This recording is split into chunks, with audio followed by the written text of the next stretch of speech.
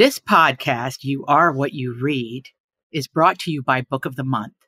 Book of the Month is a monthly subscription service that allows you to curate your own original box of books each month from a selection of hundreds of bestsellers. Book of the Month features diverse and current titles for all readers, and they make their subscription options easy and flexible so you can spend less time researching and more time reading. Behind on your reading list? Skip the monthly selection and use a credit for a book the following month. Prefer to listen to titles when you're on the go? Opt for an audiobook. Book of the Month has a reading experience tailored just for you. If you're already reading most Book of the Month titles, try a membership in 2024. And because you're a listener here at You Are What You Read, you can head to bookofthemonth.com to get your first book for just $9.99. That's right, $9.99. Just use code ADRI at checkout. That's ADRI at checkout. Happy reading.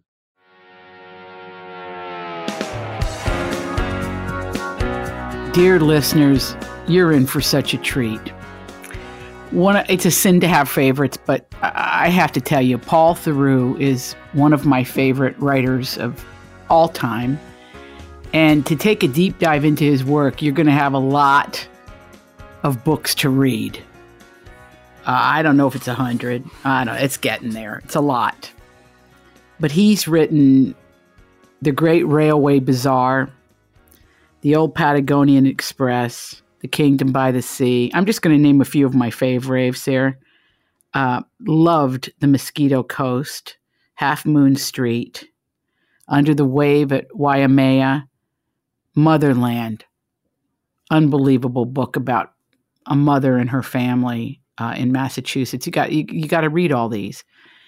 The book that I give and that I keep in my house at all times is The Tower of Travel, because what Paul Theroux did for you when he became a travel writer, that was his first really genre, nonfiction travel, and there's no one like him.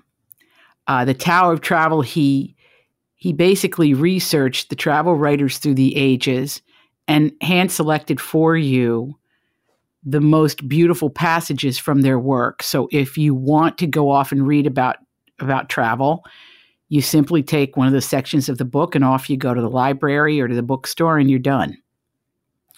But he's also a really interesting man in many, many ways, in that he's very curious.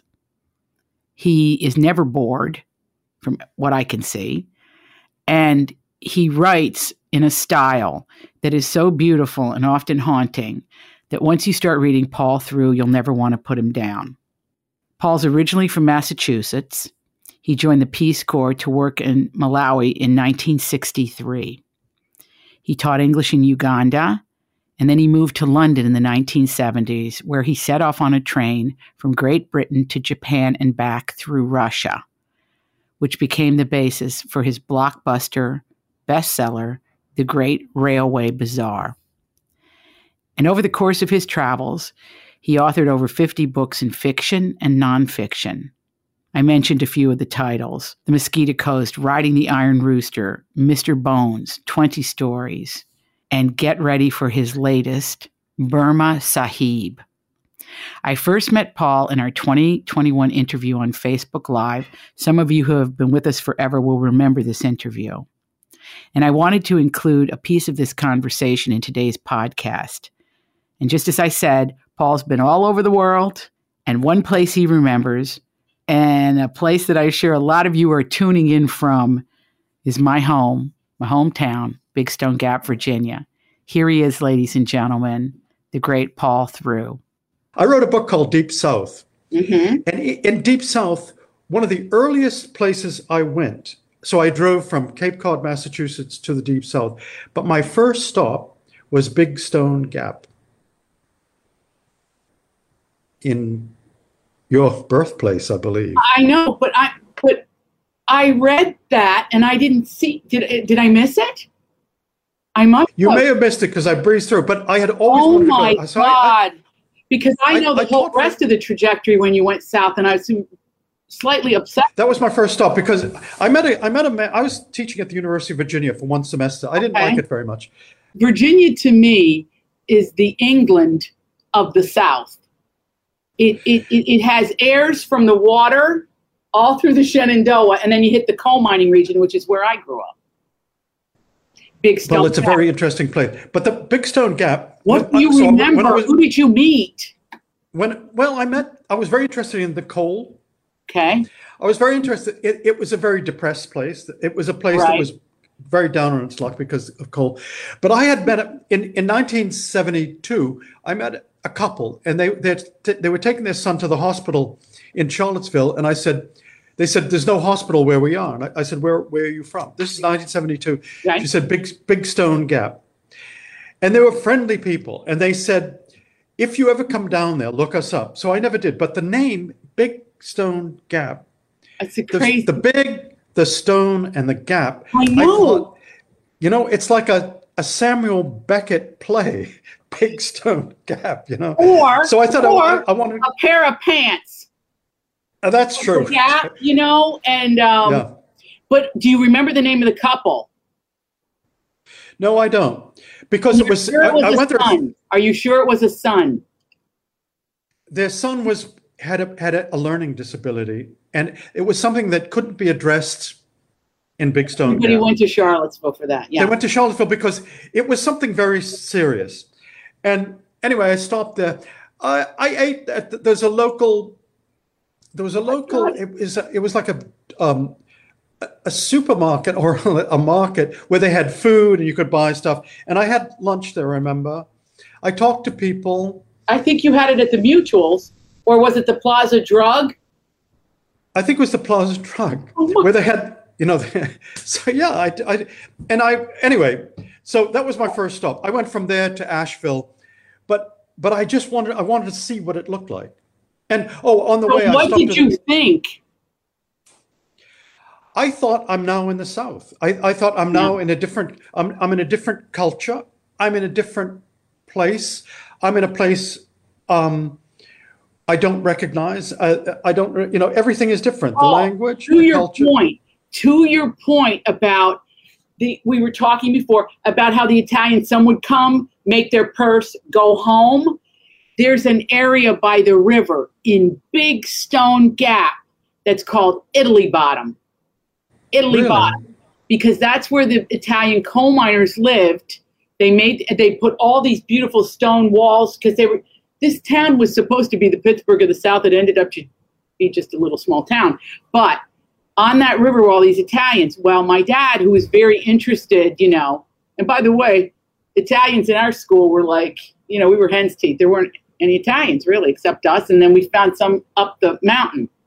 So then we started to discover that people had shortened their names or changed their names. Oh, yeah. And there was a kid in school that was giving me crap. One day I said to him, I know you're Italian. And he stopped. Really? Mm-hmm.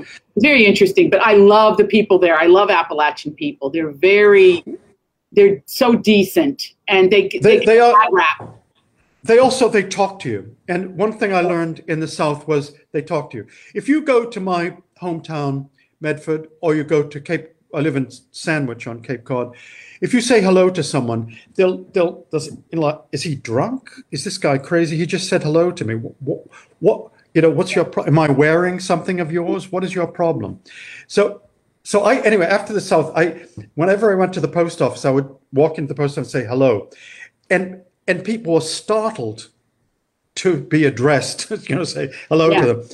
But that never happens in the South. In the South, you're always greeted. So writing a book about the South isn't that difficult if you travel. It was a road trip, so I went all over the place. But wherever I stopped, I would talk to someone, and people would immediately talk, and they'll tell you their story. And everyone has a story. And I thought, I started in Big Stone Gap, but then I went to Asheville, then I went to Columbia, Orangeburg, South Carolina. Yeah. Now, South Carolina is one of the poorest places I'd seen, but then it gets poorer. You get to Alabama and it's poor, and then you get to Mississippi Delta and it's even poorer than Alabama.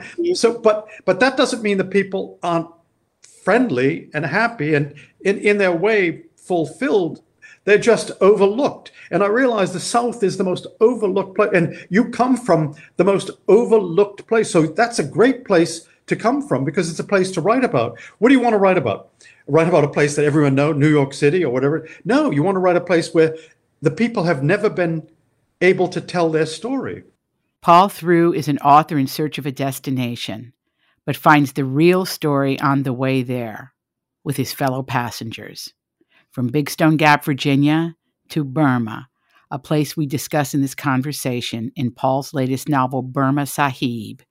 He explores one of English literature's most beloved and controversial figures, George Orwell. We begin our conversation with the books Paul remembered from his childhood. So I want to start with this.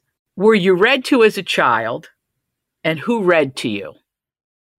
I was read to as a child by my father, who was a great reader. My father actually read history rather than novels, but he had favorite novels. Treasure Island was one of them. And I have two older brothers, Alexander and Eugene. And when we went to bed, he used to read us chapters from Treasure Island. And we had a sign in our bedroom, the Benbow Inn. You remember that Jim Hawkins goes to the Benbow Inn. So we called it the Benbow Inn. So he read that. He read The Deer Slayer. Very early on, he read Boone Island. It's a strange book by Kenneth Roberts about cannibalism. It was they off the Maine coast, but it was local. My father had certain touchstones in New England, and so certain people. So Hannah Duston scalped. She was captured by the local Indians, and she burst out of her captivity and scalped them and went. And there's a statue to her in Haverhill, Massachusetts. So he read about that. So yes, I was read to, and then that was my love of reading, and then I became a reader myself. And reading made me a traveler. So I mean, if you don't read to children, need to be read to. I think most parents do read to them, but then you need a challenging book too. I mean, a real book. So Treasure Island was it for me. And, it has everything in it. It has Long John Silver. It has treasure. It has a treasure map. It has travel. It has pirates. It's just a wonderful book and a very atmospheric. I think in your writing, the atmospheric descriptions of the places where your characters live, where they go, where they travel to, where you travel to, that's all in Treasure Island. Yeah, it is. You think about it. All of that color and daring do, and you could feel the sweat and the mosquitoes and the bees and the... Also, Robert Louis Stevenson was a fantasist, so he wrote that book before he traveled. He, as you probably know, he was married to an American woman whom he met in Europe. And so he was in England, and his parents somewhat disapproved. She was American. Oh, she was divorced too. But he wrote Treasure Island before he saw an island, before he went to the South Seas. So he wrote that in Bournemouth, and then went to the States. He was in Saratoga Springs. Then he was in San Francisco, Monterey, and Silverado, a place like that. Then he went to Hawaii. He was here. I'm in Hawaii now. He was, down the road here. And then he was looking for a place to go. So he went to Australia. He had a ship. Then he ended up in Samoa. But when he was in Edinburgh, in cold, rainy Edinburgh, he wrote a poem. I would like to rise and go where the golden apples grow, where beneath a sunny sky, golden ships in lagoons lie, something like that. Anyway, he wrote this. I should like to rise and go where the golden apples grow. And he went. He was fantasizing. So when he's in Scotland, he's dreaming of the South Seas. Well, when I was in Medford, Massachusetts, in my bedroom, with my father reading Treasure Island, I was thinking, how can I go? I joined the Peace Corps. I went to Central Africa. And when I was chosen to go to Central Africa, I said to my father, he said, what's up? I said, in 1963, it was September 1963, I said, I'm going to Central Africa. I'm going to Nyasaland. He said, great. What parent would say, great? My father said, great. I mean, totally encouraged. He wrote me letters. What's it like? Tell me about it. I mean, that's 60 years ago. 60 years ago. And I can tell you that It was a colony. But apropos of the novel that you've just praised, thank you very much. Burma Sahib. Burma Burma Sahib. All right, Sahib. I was in a British colony, Nyasaland. And Which, so by the way, is a much better title than the title that George Orwell actually wrote years later. Burma Days. What was it? Burmese Days? Burmese Days, yeah. Yeah, Burmese Days. Well, that was his first much novel. Better. If that was Yeah, but it was a crappy title. I mean, what does it mean? Maybe. Well, maybe. But anyway, what I'm saying is that people you might say, how can I relate to this? Well, I can relate to it very easily. First, I was 21 years old. I was in a British colony. The Union Jack was flying, and the local sports club did not allow Africans to join. So it was segregated society. It was, and then 7 months later, it became independent. It became the independent Republic of Malawi. But I was a teacher there in the bush, so I could relate. Orwell went to Burma when he was 19 years old. He became a policeman. People say, how can you relate to that? I can easily relate to that. All the responsibility that you get as a young person in a British colony, but except that he had just been to Eton. He graduated from Eton College. All his friends went to Oxford. Cyril Connolly, a guy called Runciman, Christopher Hollis. Evelyn Waugh was same age. Evelyn Waugh was in Oxford at the same time. Orwell didn't go to college, didn't go to university, rather. He went to Burma. He's 19. He's got a gun. He's 19 years old, and he's a policeman. Can you imagine? And he was an outsider, though. He was a kind of a shrimpy guy, right? He was not strong. Tall. He was very tall. He was tall. He was like a willow. He was like a willow. He was thin but not substantial. And people thought he was weird. He was an outsider. He was an outsider. First, he was very well educated. He was very smart. He was very shy. He blushed easily. Being tall and conspicuous bothered him.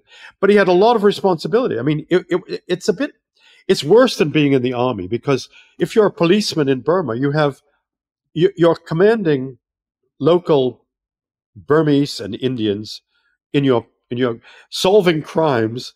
And they're wicked crime, rape, murder. You have to supervise the hanging of people. He supervised the hanging. He wrote an essay called A Hanging.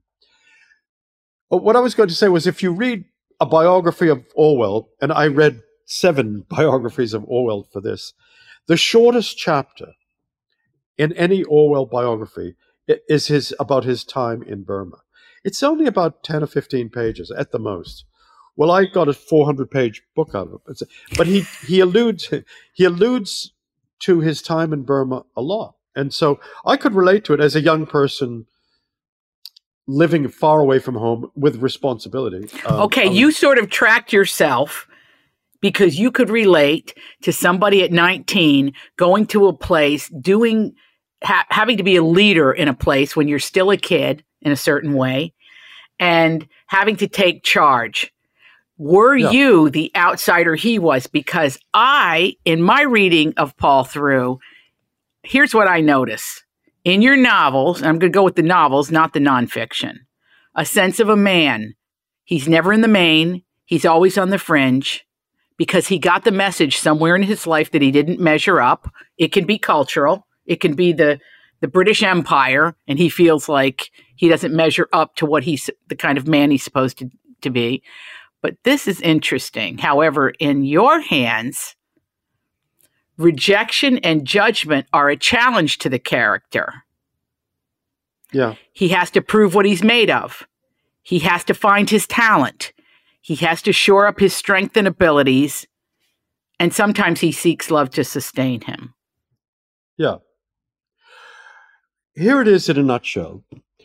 How do you become the person that you want to be? How do you go from being a schoolboy at Eton and a policeman in Burma to the author of 1984?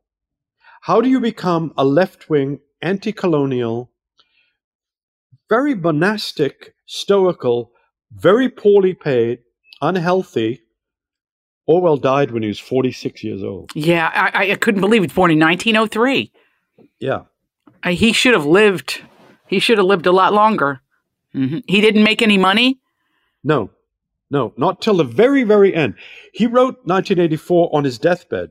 It was published when he was on his deathbed. He wrote it when he had tuberculosis, and so he was in and out of hospitals. But at the very last months of his life, it became Book of the Month, and made a lot of money. He got married to a woman called Sonia Orwell, in the last months of his life, thinking, if I get married, maybe that will give me a will to live. She became a very wealthy woman. He died. He never had money. He never owned a house. He never had a car. His first wife died tragically. He had adopted a son. He was very poorly paid for the work that he did. He was a columnist on a left-wing paper. He lived in rented rooms.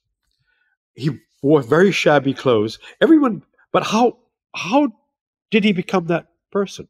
Well, earlier in his life, the formative years of his life. One of the quotes in the book, it's the epigraph to the book, is, there's a short period in everyone's life when his character is fixed forever. Okay, this is true of men. It's true of women. It's true of, I think, most people. There's a short period, and that turns you into the person that you're going to be. I was going to be a doctor, so I was going to go to medical school to choose the great and the small, Orwell and me. But I was going to go to medical school. I couldn't afford it, so I went to Africa. When I went to Africa, I realized I don't want to be a doctor. I want to be a writer, and so I abandoned my ambition to be a doctor, and so that 6 years in Africa changed me. 5 years in Burma turned young Eric Blair into George Orwell. Mm-hmm. And so the book is really, you don't see George Orwell in the book, but you see, I hope, the transformation taking place, where he's tested. He starts off, he's not anti-colonial when he starts off. He's just like a guy just joining the army or joining the Boy Scouts or something like that and learning the ropes. But you can see that in those 5 years, he becomes anti-colonial. He has sympathy for the underdog. He begins to understand that the Burmese and the Indians have a grievance, and he has sympathy with them. And the more sympathy he has for them, the more he's seen by his superiors as a very dubious person. So he wrote about this a little bit. So he wrote Shooting an Elephant, which is about him. Most people have read that essay. It's a wonderful essay. He has to go out. They say, what should we do with this elephant? And there's a crowd of people. And to show that he's a really good, upstanding British policeman, he shoots the elephant. Well, the elephant's not doing anything. The elephant has just had what they call a fit of must. Must is, it's in heat. So it's trampling around. But feeling the pressure on him, he shoots the elephant. Very bad thing to do. The elephant's very expensive. And so that's his disgrace in Burma. That really happened. He wrote another essay about a hanging. Well, I used both of those, the hanging and the Burma. And then when he wrote a book about Spain. He talks about Burma when he's in Spain. He wrote a book called The Road to Wigan Pier. He wrote about his time in Burma there. All of it is about authority. What do you do about authority? How do you deal with authority? Is authority right? Is it right to have power over people? And so all of this he learned in Burma. I mean, and so the book is about, one of the early reviews said, it's an old-fashioned novel. It said ambitious. I've had very good early reviews. Notice is good. Oh, yeah, old-fashioned. So it is.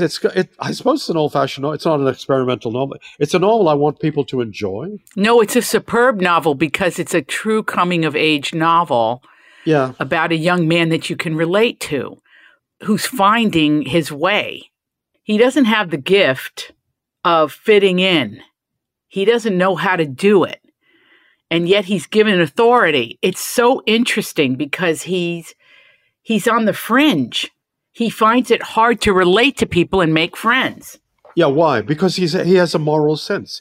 He has a moral sense. He has a sense of justice, of human dignity, and he's constantly being forced to do things that are inimical to his temperament, and to his moral compass. So they're saying, he supervises a hanging, he supervises whippings, he has to arrest people. There's a man, he knows this guy is innocent, and he arrests him, and he tries to persuade. They say, no, he's guilty, he's guilty.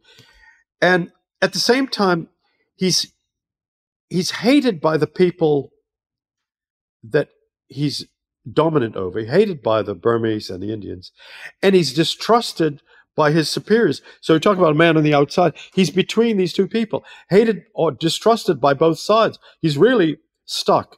But that turns him into Orwell. That he's Eric Blair. That makes him exactly right. That makes him become that which he now understands. Colonization, he sees it firsthand, and he doesn't believe in his heart that people should rule over other people and take their land and make them live the way that the control aspect. Right. He starts to turn on his country is what happens. Yeah, right. But he did. And then he wrote an essay about it. My country, right or left. He said it's like my mother, drunk or sober. But also, along the way, I mean, he discovers drinking, he discovers sex, he discovers comradeship. He makes friends there. He meets people one is an opium addict. But this is true. He really did meet an opium addict. So I found a lot of books which relate to him. But books were written at the same time or by people who knew him. One was an opium addict who then tried to kill himself, and Orwell knew him. He's the guy called Robinson in the book. Robinson is a real person. He has a love affair. Orwell did have a love affair. His biographers always hedge around, well, maybe he did, maybe he did. Well, of course he did. He's 19. There were brothels up and down the country. All you just walk in, say, you're a British soldier. Yes, come in, 25 rupees. There she is. So he did that. And then when he got married, he had an open marriage with his first wife, Eileen, where they went to Morocco, and he said, I fancy Moroccan women. She said, well, go for it, George. Eric, she probably called him. And so, I mean, he wasn't exactly a womanizer, but he was pretty free, and he was pretty priapic, let's say. Mm-hmm. And in Burma, you're 19, you're 20 years old, women are available. Of course. Of course, that's what he did. So the book is about that. It's discovering the freedom, the pleasure of a woman's arms. Just being with a woman and not being condemned for it. So, but he's also policing people. So, it's the drinking, the travel, the women, the comradeship. But at the same time, he feels like an outsider. I mean, he thinks this is not what I wanted to do. His father had been in the opium service in India. His father was an opium agent, which meant he supervised the harvesting of opium, and they shipped it to China.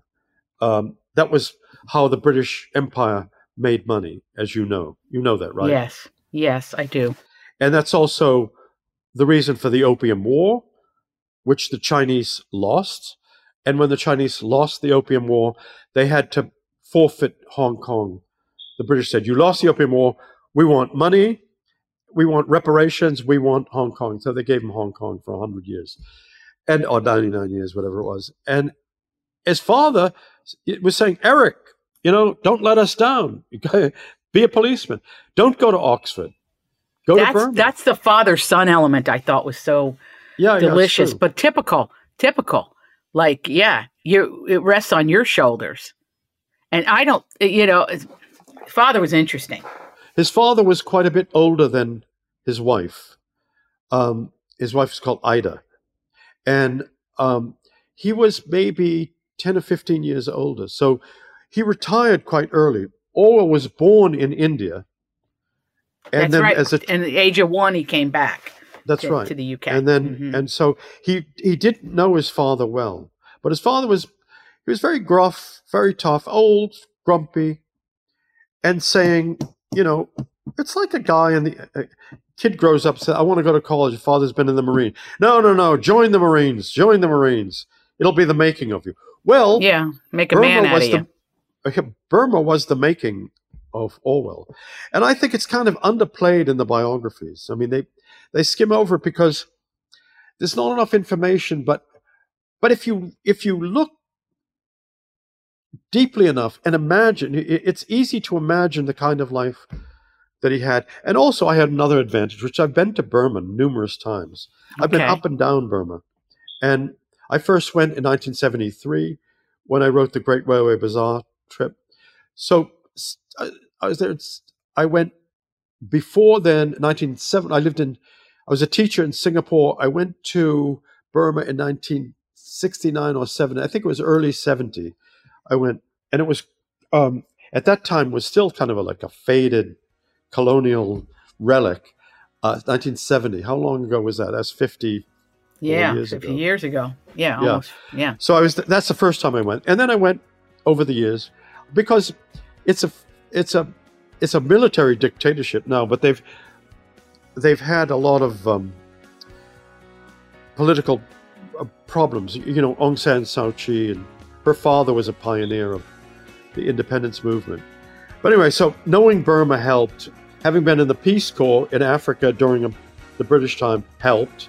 Reading Orwell, and then kind of trying to figure out, how did he become George Orwell, change his name. Well, you related. I felt like reading this novel, you related to him.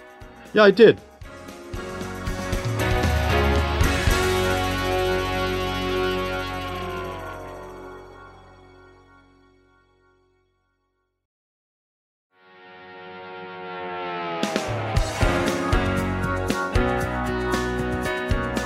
Having read your work, you totally related to this man.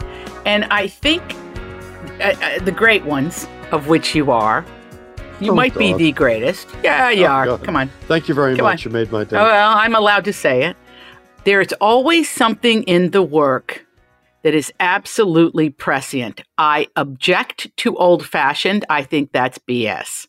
It is not an old-fashioned novel. It is absolutely of the beating heart of the moment. Because Orwell, from the experience and from the story that you tell in this novel, became a person who might be the most influential novelist with 1984 of our entire political, cultural structure. After Burma, he had a uniform, he had a salary, he had power. After Burma, he became a dishwasher in Paris, a dishwasher. And then he became a tramp in London. Talk about dropping out. So imagine the effect of 5 years of being a policeman. He needed to atone for it. I grew up, came of age in the 1960s. People did that all the time. They dropped out. Drop out, smoke weed, travel, go to the hippie trail, go to Kathmandu. I mean, people did that. I did it. I mean, I joined the Peace Corps, but then I was on the hippie trail on the Railway Bazaar. But he dropped out, so he became a dishwasher. So 1922 to 1927, he's a policeman. 1927, he becomes a dishwasher in a hotel. Then a tramp. He did what Jack London did in People of the Abyss. He loved Jack London. He saw that Jack London just consciously became a tramp. Sold his clothes, bought old clothes, and just lived among poor people. And became a beggar and picked crops and so forth. And just went and slept in these horrible little hostels, and then wrote about it, Down and Out in Paris and London. Well, Down and Out in Paris and London, he was going to call it Confessions of a Dishwasher. And the guy said, well, Eric, this is, don't call it, we're going to call it Down and Out in Paris and London. He said, that's okay. Thanks, Eric. And then Blair said, I don't want to publish it as Eric Blair. I want to publish under a pseudonym. He said, I rather like the name George Orwell. And ever after he became George Orwell. So he was Eric Blair, the policeman, then George Orwell, the dishwasher. When he changed his name, though, he was free. That's right. He really was. And so then he felt he could write whatever he wanted to write. There are many writers who changed their name, and Mark Twain is one. He was Sam Clemens. O. Henry was William Sidney Porter, and William Sidney Porter was a jailbird. He was an embezzler. O. Henry was a lovable short story writer. It's the same guy, but it's actually two people. When people change their name, when someone takes a pseudonym, Henry York became Henry Green. Henry York was an industrialist in the Midlands. Henry Green is an experimental novelist. And so anyway, there are many examples of it. But if you had one, Paul, if you had a pseudonym, what would it be? I did have a pseudonym. I had lots of pseudonyms. When I worked for a while for a German magazine that I sent things when I lived in Uganda. I used to send them reports about the Sudanese border and so forth. And I said I can't publish it I was a teacher at Makerere University, so my pseudonym was Gaston. I called it Gaston. I was Gaston, and so they published. And it turned out like a pop star. It sounds like a pop star in Paris. Yeah, Gaston. Gaston. Anyway, the magazine was from the German Secret Service. But I can't emphasize enough how the experience in Burma turned Orwell into a prophet, into a person atoning, and someone who was obsessed with the truth. As Paul Theroux, from his travels through, because I say through, I say it correctly, as Paul Theroux did from his travels. It made you have a fundamental belief, Paul, that if you see the world, you will be able to experience the world. And if you're a writer, you'll write about it. Is that true? Well, I think there's a Zen teacher, Suzuki, saying how to be a free person.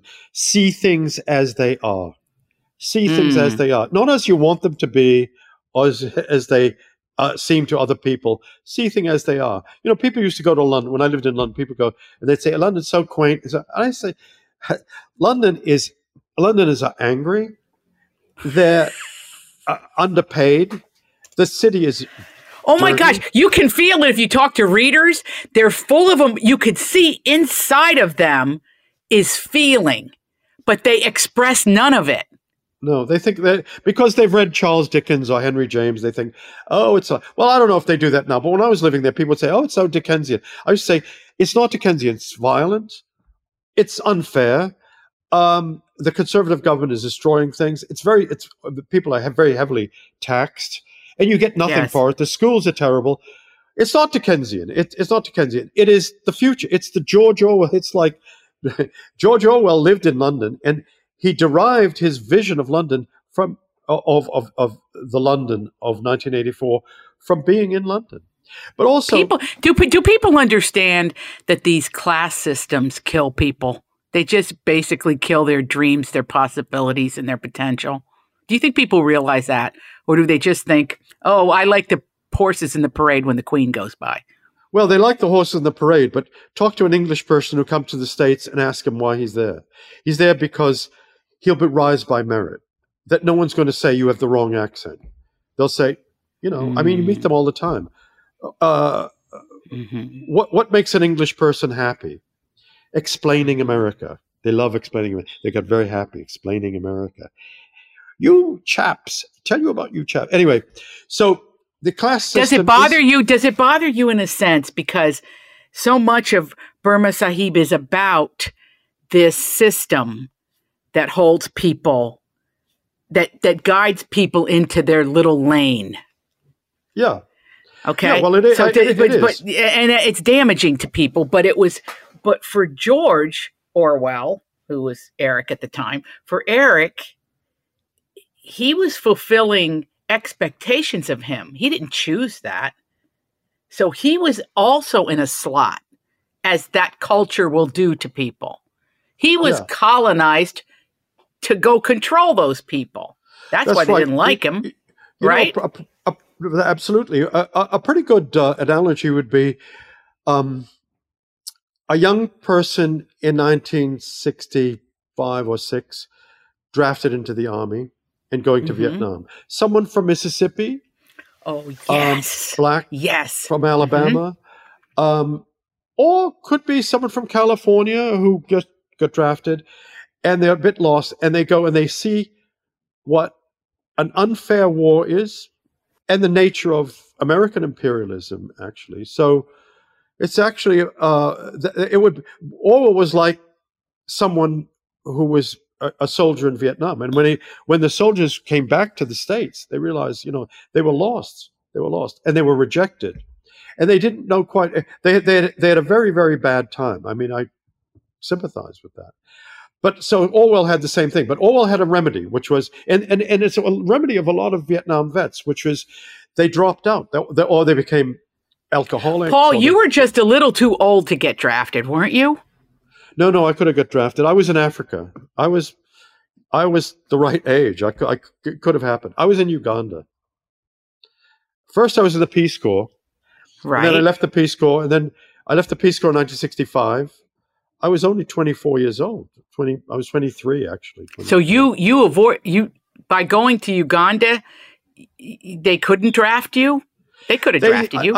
Yes, but I got message from my draft board, and I used to say, your letter was delayed by the monsoon, and then I had the chancellor of the university wrote to them and said, Mr. Theroux is doing Professor Theroux is essential to our educational system, and I don't know, your letter go. I delayed, I stalled, and then I got married. Paul, can I tell you something? I have a cousin. It's my father's first cousin. And he, part of a big Italian family from Pennsylvania. They were farmers and made good in business. They did very well. But he was drafted, and he went over there. And he said, when we got there and we're in the jungle, it slowly began to dawn on all of us, each guy, like one at a time almost in that jungle, that there was nobody there for them, that they had been sent on a fool's errand. And when he said that, it was chilling to me. And now I'm going to look at Burma Sahib in a different way, because he's the victim of it too, of being placed some other place in the world where you don't belong, where they resent you and would like to see you dead, and you're to control them. That's right. And so Orwell discovered that it's a racket. It's a racket. It's a racket. Mm-hmm. The empire is a racket. At another point in his career, which you read in the book, Burma Sahib, he works in a prison. The prison is built by the British. It was built by the British in 1893. And he was there in 1922. He was there in 1925.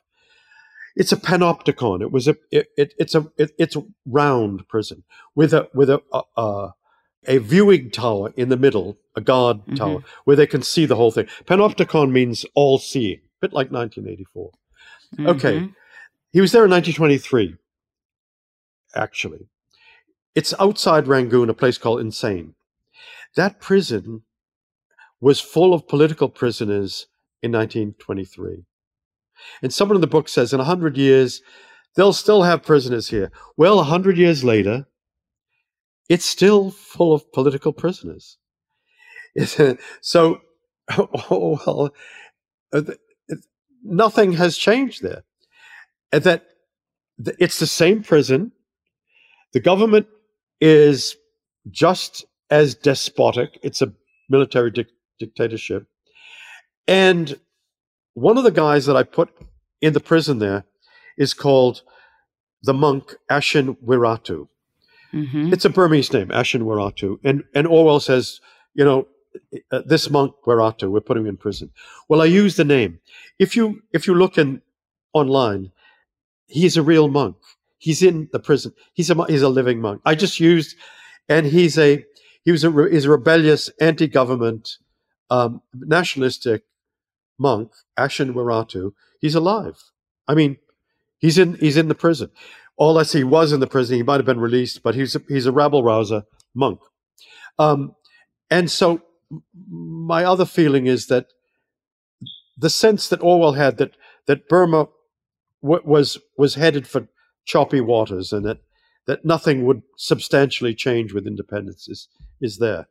But same prison, same country, same prison, Burmese Buddhist monks in the prison, and the government is a dictatorship. So there you are. So that's also something that he saw. But it changed him as a man, as we know. Were you looking, when you went to write this book, Orwell for sure has a fascinating life and certainly a prophet, and certainly one of the things I love about it and I think is really important is that I think it'll be picked up by teachers in schools. I think educators are going to go crazy for this because they can pair it with some of his work, and then you dive into who he was when he was a young man. How did you choose this? How did you choose it? Because it's so Choose to write about rich. Yeah. A bit like travel. What the places that I've gone to are places that either haven't been written about or have been written about in the wrong way. And I think when I went to take a recent example, Mexico, when I wrote On the Plain of Snakes, people were talking about Mexico as though it's some horrible third world country. Well, actually, Mexico is a highly educated place. Mexico City is full of composers, and not only that, Oaxaca and other places. And I thought, I want to go there and write about Mexico as it is. The same thing with the South. When I went deep south, around the South, I thought it has. I know, William Faulkner, okay, and all that, but I want to write about a part of America that hasn't actually been written about in a way that makes me understand it. With Orwell, I thought, I've read these biographies of Orwell. I started reading Orwell when I was in college, like a lot of other people. And then I was when I was in a teacher in Africa, I taught Animal Farm, is like the classic book about dictatorship. Yes. And the students in Africa, when I'd read them, they'd read Animal Farm and they'd say, oh, he's just like, this pig is just like Jomo Kenyatta, or he's just like Milton Obote. He's just like Idi Amin. They could identify the power figures in Animal Farm and name African leaders after them. So with Orwell, I kept reading about him in Burma, and I've been to Burma, and I thought, people who write about the biography, they kind of skip over that period. And I thought, well, I can do better than that. And then I started reading about it, and I thought, well, I've never written an historical novel before, or novel based on a historical account. I mean, you're in a genre that is so, people are flocking to historical fiction. This is perfect moment for it. Well, I hope so. I mean, there's certain Orwell is having a moment. Orwell is definitely having a moment. People use the word Orwellian all the time. I mean, they use Orwellian. Sometimes they use it accurately, and sometimes not accurately at all.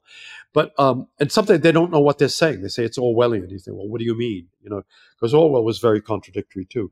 But I also thought, I can do this. I can do this because it's based on travel to Burma, reading Orwell, but also reading the books that Orwell read. So Orwell was tremendous. How about this? How about you have a chapter, The Secret Sharer? Yeah. I haven't thought about the Joseph Conrad short story. I haven't thought about that in 30 years. But it's true, and that he has this sense. It's brilliant. Thanks for mentioning that, because he's helping this guy, and he's thinking, well, this is like Conrad. I'm doing what the guy did in the Conrad story. Well, but he's doing what you're doing too as a writer. You didn't know these guys. They were dead, some before you were born. But you're pulling them together. You're putting them under the tent.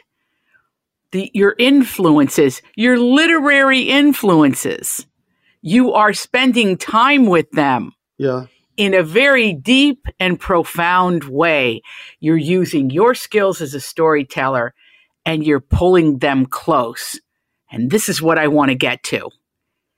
Is there something weighing on your subconscious about the state of the world that you felt you wanted to spend a couple years with George Orwell, also known as Eric? Was there something that drove you to him because you're seeking some kind of a context for what's going on the planet? Yes, because in his time, when Orwell was during the war, during this in Burma, seeing colonialism, then later when he was a dishwasher and a tramp, seeing how the poor, he has an essay, How the Poor Died. He's also they die it's about a hospital in Paris. How do the poor live? How do they live? They live picking crops. They work washing dishes. They work in the mine. So he went at the road to Wigan Pier. How do coal miners live? How do they make their money? They're down the mine in the darkness and danger all the time. Very, very difficult, unhealthy way of making money. Then he's in the Spanish Civil War, and he's fighting on a Trotskyite brigade, and he's persecuted by the Stalinists. So he thinks he's doing the right thing. How does an idealistic person fight? It was a bit like if he was alive today and younger, he'd probably be in the Ukraine, maybe as a journalist, possibly as a guy with a gun. So he was always involving himself in the events of his day, as a miner, as a tramp, as a revolution, as a anti-Franco guy in Spain, and as an air raid warden during the bombing of London. Mm-hmm, mm-hmm. And I was thinking, what would Orwell think of today? How do you inhabit someone's mind, though? That's the difficult thing.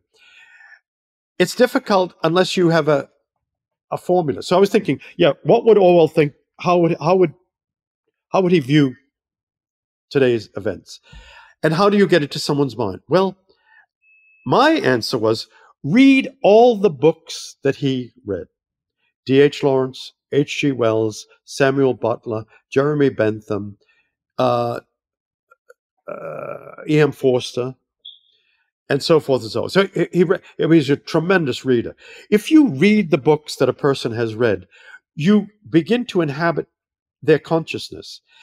What's more fun than meeting someone, more enjoyable, more meeting of minds, than meeting someone who's read the books that you've read? So this is why it's very enjoyable talking to someone who reads books.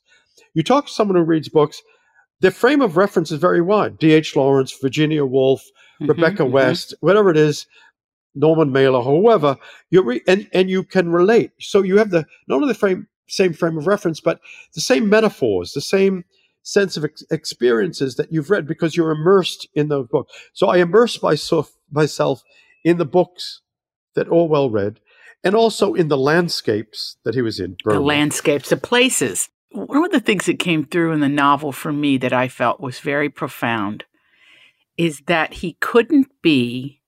George Orwell could not be one with his spirit when he wasn't one with the land, wherever that was. I think if he was back, he would be horrified at the trash dump we've turned the planet Earth into. Oh, very much so. In fact, he wrote a book called Coming Up for Air about a man who goes back to his childhood home. And what he notices is the trash. He notices the place where he used to go fishing, it's full of old tires, junk, trash, garbage. And he says, I used to go fishing here. I used to catch fish. And he sees it's a mess. The book was published in 1939. Okay. He wrote it in 1938. And he died 11 years later in 1950, before the explosion of post-war industrialism started really polluting rivers and really polluting the planet and the oceans. But he noticed it earlier than that. I mean, he saw it. Yeah, he saw it in a small sure. way. He always objected to fakery. Something that was fake, something that was false, plastic. So he wrote about that a lot. He was always looking for authenticity, the real thing, real emotion, the real thing, real beer, a real house, a real village, an unpolluted, a place where you could fish, where there were fish swimming, not junk in it. So he wrote, the novel Coming Up for Air is about that very thing. It's about the corruption of the modern world. And then he says at the end of the book, I don't think we will understand what's happening to us unless we're awoken by the sound of bombs. So it's like the war is just about to begin for him. Mm-hmm. The book is not popular. I mean, not many people that I've met have read Coming Up for Air, but he wrote it, as I said, in the late 30s. he wrote a number of novels. Burmese Days, Coming Up for Air, Clergyman's Daughter, Keep the Aspidus for Flying. That he didn't have a great feeling for the novel. He didn't think they should be reprinted. The only book that he really stood by was 1984, and then the short book Animal Farm. The others, he said, they don't matter. He said my early novels are no good, but they're better than he says, and they all show a side of him. He was growing. He was becoming George Orwell, but his early books are like H.G. Wells. He loved H.G. Wells, and the early books are like, the H.G. Wells character. He's from a lower middle class background, works in a shop, lives in South London, and tries to make a go of it. What's really wonderful too is if you revisit 1984 and Animal Farm, and then you read Burma Sahib, you feel the blood flowing through all of those. I mean, it's you captured his voice. You captured his way of seeing the world. And yes, it has something to do with your vast canon and the places that you've written about before. But this was really deeply personal. Yeah. And I believe that when it's personal is when it's superior, exquisite, of the moment. I agree with you. And I also think that this wasn't just an experiment in historical fiction. Yeah. It was a person I could relate to, a place that I knew well, and the feelings that he had were feelings that I have myself. I found out about the world by going to Africa. Joseph Conrad. But also when you were 19, as we know from reading your books and your articles and your essays, 19 was a turning point for you too. Yeah, and I think you related to him on that level. When you look over the swath of your life, you think of those particular ages you were when you had Illuminata, when something came into your life that changed you. And that's what happened to him. Yeah, I mean, it happens to a lot of people who leave home. I mean, he was in Eton, he was home, his father was a very dominant character, and then he left. He was in Burma, goes far away. I went to Africa. Joseph Conrad once said, I was a mere animal before I went to the Congo. Went to the Congo, suddenly becomes a man, suddenly becomes a person. I mean, many people have written about it, men and women, about how they become the person that they want to be or realize who they are.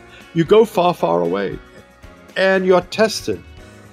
And it can be a difficult experience to suddenly realize that this is who I want to be, or I'm now becoming the person I want to be.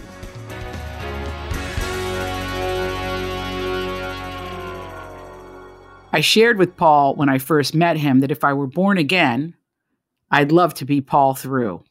It turns out the two of us have a lot in common. We are both one of 7 children, and we're both in the middle. And the way Paul described growing up in a big, rambunctious home reminded me of my own childhood. Paul also happens to be half Italian. And with that, he has perspective on La Familia I think we can all relate to. Coming from a big family was a gift, actually. Also, not having money. I grew up in a family without much money. If you have 7 children, you don't have, even if nobody you have has any money when they have a lot of rule. Oh, they can be. Listen, they will shoot straight with you. Did you ever get a review that was worse than a criticism from one of your brothers or sisters? I got a review from my older brother, Alexander. He wrote it in Boston Magazine. It's the worst review I've ever had in my life. I mean, it was teasing. He was mocking me. It came out in 1996 from a book. Yeah, it was terrible. The worst review I've had was from your brother. The rest of them were Valentines compared to that. I wrote a book based on my family. It's called Motherland. Motherland is about a very dominant woman, a dominant mother, someone very similar to my mother, and a family of 7 children. And by the way, my mother lost a child. So there were really 8 of us. There was 7 of us. Okay, because we're 5 girls, 2 boys. You're 5 boys, 2 girls. Yeah. Oh, so you also come from a family of 7 children. Yeah, I didn't know exactly. that. And I'm the third. You're the third. Yeah. I told you I want to be you, and I don't know how to do it. But I know the eldest one in your family either became a doctor, a lawyer, or a failure. The youngest Go ahead. The youngest was adored, loved. Was it girl or boy? The youngest one. Can I tell you? The youngest one is she's a love. She's got 4 kids. The eldest is successful. She is, but she's. I think she would say this too. I mean, when we would have a photograph made, she would be like really turned out beautifully, and kind of like we look like the cast of Oliver next to her. Yeah, but that's true because the eldest, your eldest sister, was an only child. She was an only child, so she was so profound. No, but it's true. So she was born, and all the energy went into raising her, and then the others kind of afterthought. So you had the other one, and then you, but you were overlooked because you're number 3. They thought, Adriana, she's going to be all right. No one asked you any searching questions, and then the others, they're just sort of. But then the youngest is like the golden child. The golden child, the baby, and my brothers were very. I would say about my mother that, you know, how they have those tubes outside where they're selling cars and to get you to come in and buy a car.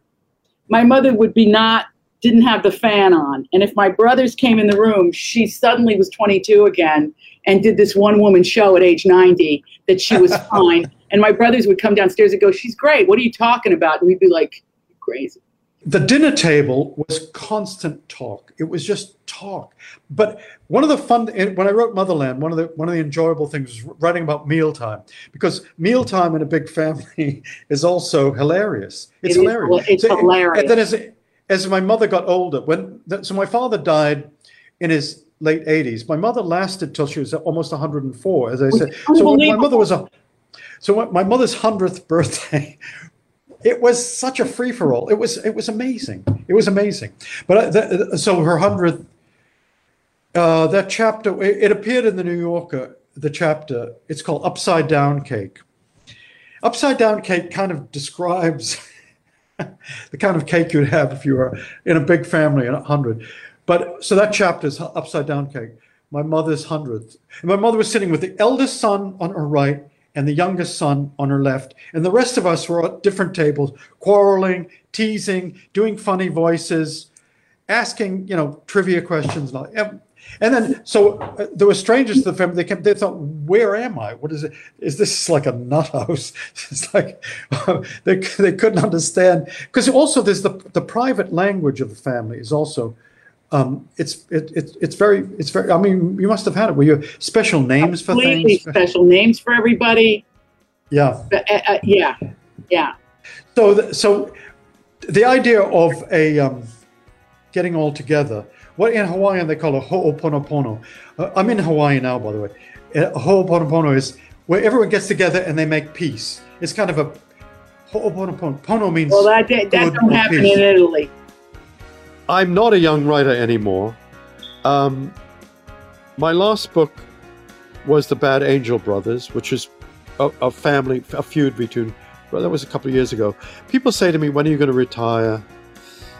And I say, why don't ask Bob Dylan that? He's the same age as me. If you love doing it, why would you stop?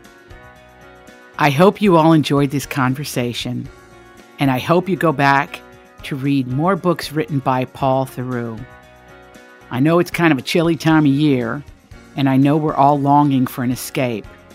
And Paul's books will take you to places that you only imagined in your dreams.